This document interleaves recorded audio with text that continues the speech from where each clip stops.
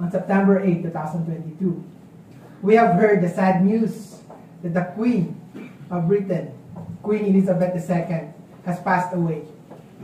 He is the longest reigning monarch in Britain's history.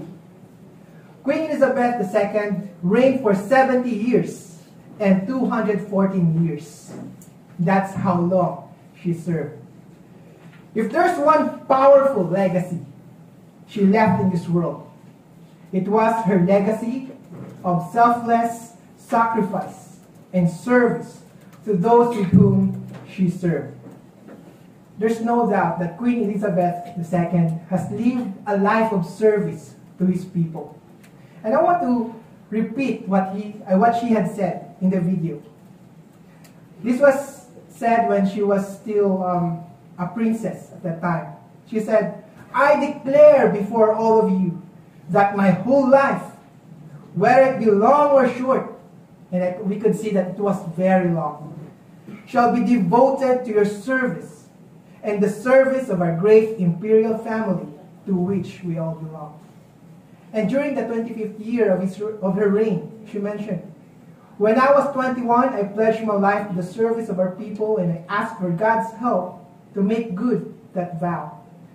Although that vow was made in my salad days, when I was screening judgment, I do not regret, nor retract one word of it." Those are the beautiful words of Queen Elizabeth. Brethren, Queen Elizabeth is one of the greatest examples of being a servant leader. When at age 19, Queen Elizabeth was still a princess at the time, joined the Auxiliary Territorial Service, or the ATS, during the Second World War. She learned to repair vehicles. And did you know that at that time, she was dubbed or called as the Princess Auto Mechanic because of her service during at that time. And she was the only female member to this point of the royal family who have ever served in the military. So we could just see the heart of service of this lady. And though, brethren, she is a very good example of service, we know that there is one who is a perfect example of serving. And I want to invite you, brethren, to read Matthew 20, verse 25 to 28. Matthew 20, verse 25 to 28. We read, "But Yahshua called them to himself and said, 'You know that the rulers of the Gentiles lord it over them.'" Or if you read the King James Version, it says, "wants to have dominion over them. And those who are great exercise authority over them." You see, brethren, when you said the Gentiles, their main goal is to have dominion. Their main goal is to have authority over other people. That's how tyrants and evil rulers and leaders rule over their subordinates. That's the common definition of leadership. You just think about the supreme leader of North Korea. Just think about his example. You see, this person measures his greatness based on how much power he yields. And that's the worldly kind of leaders that we have. That the more power, the more influence, the more wealth that you have, the greater you will be. But that is not the case for us Christians, the true followers of Yahshua. In verse 26 we read, "Yet it shall not be among you." Yahshua just explained what a leader is through the Gentile nations.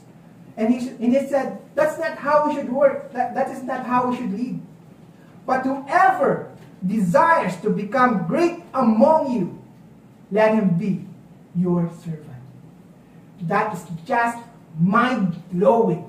It just ran through a total contradiction to how this world defines leaders.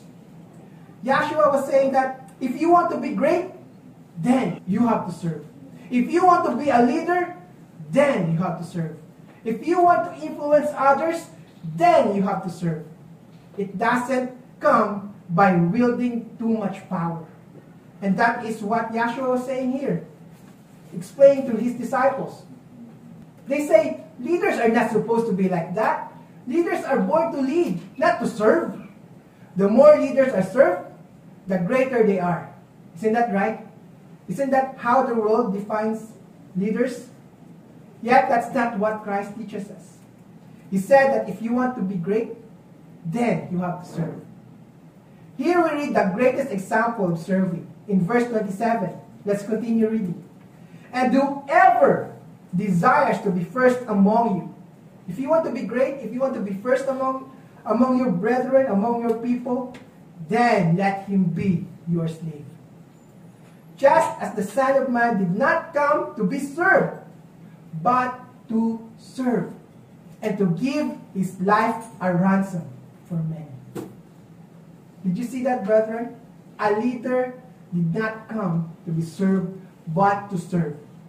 What a powerful statement from our Master and Savior. You see, brethren, the Jewish people thought that the Messiah is someone who is going to restore the glory of Israel. He will come as a king, not a child in a manger. That's why they missed the Messiah, even though he was just in plain sight. The first coming of the Messiah, brethren, wasn't meant to overthrow the world government. His life was meant to become a life of service and performing the greatest service for mankind, which is to lay down his life for us. Because of that, brethren, I want to call all of you to serve. To have the attitude of service.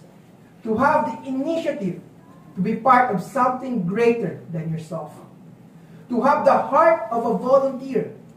Someone who is not motivated by selfish gains and money. This reminds me of Galatians 5 verse 13, brethren. Let's go there. Galatians 5 verse 13. It says there, "For you, brethren, have been called to liberty. Only do not use liberty as an opportunity for the flesh." I want you to notice this, brethren. "But through love, serve one another." If you have been asking yourself, brethren, how can I serve other people? Here's the answer.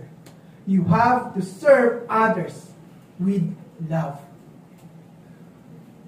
Brethren, if we have love in our hearts, if we truly love one another, then we will serve one another. It will motivate us. It will motivate us to serve one another. Let me just give you an example. Have you ever asked yourself why your wife or your mother keeps on waking up each day to prepare breakfast for you? Why does she do the laundry, clean the house, and take care of the family? Why does she do all of these things without even getting paid? You know what, brethren? Because of love. Because of love, brethren, that because she loves you and the family, she doesn't need someone to wake her up. She does it voluntarily. Nobody needs to, "Mommy, wake up, you have to prepare our breakfast." Automatic, when you get up in the morning, the breakfast is already served, or your mother is already awake, trying to prepare your food, doing the laundry, doing everything in the house. Why, brethren? Because of love. And that's the kind of love that we should have, brethren. We don't wait for other people to tell us to arrange the flower, to set up the home. We don't wait for other people to say, "Pick up the garbage." We don't wait for other people to say, "Open the door for other people."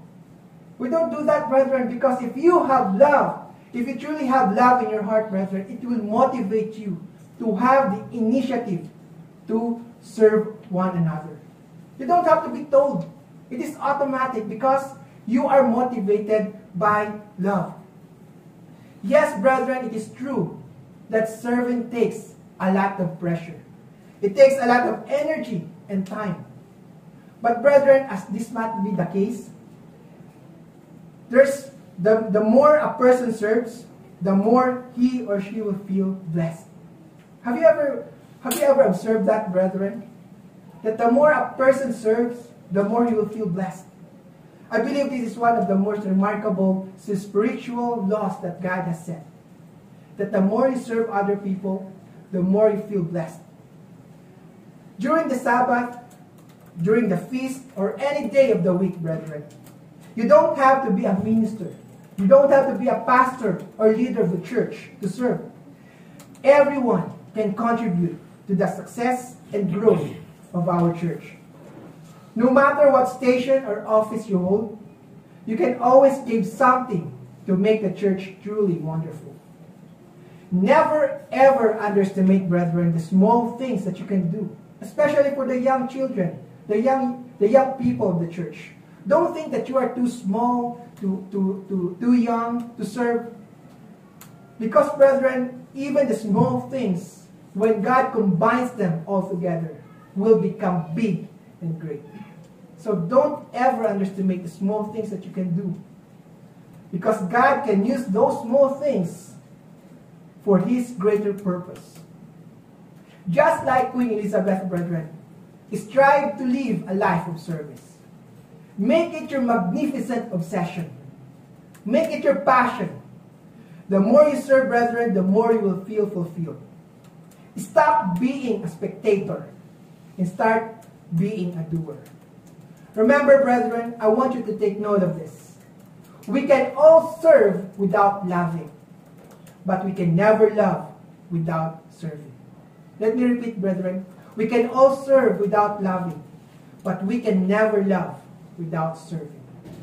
It is not enough to just do a one-time big action.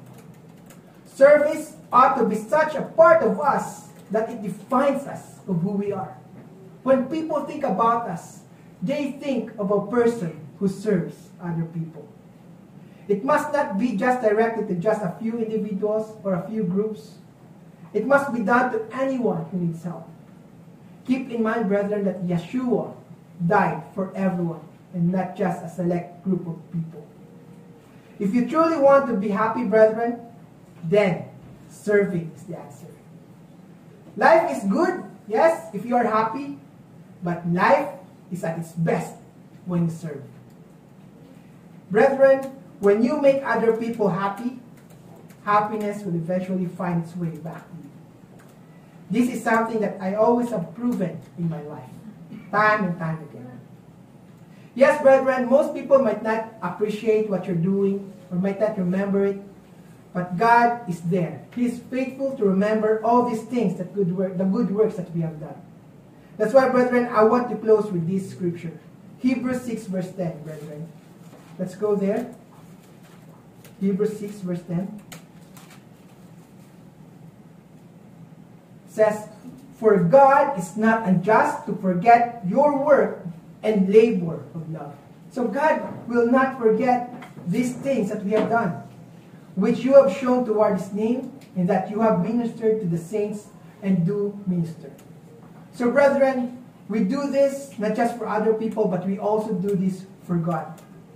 Live a life of service. Be an inspiration and be a blessing. And at the end of your life, brethren, I can assure you that you will be living a wonderful life. With all this said, brethren, I want to call you once again to live a life of service.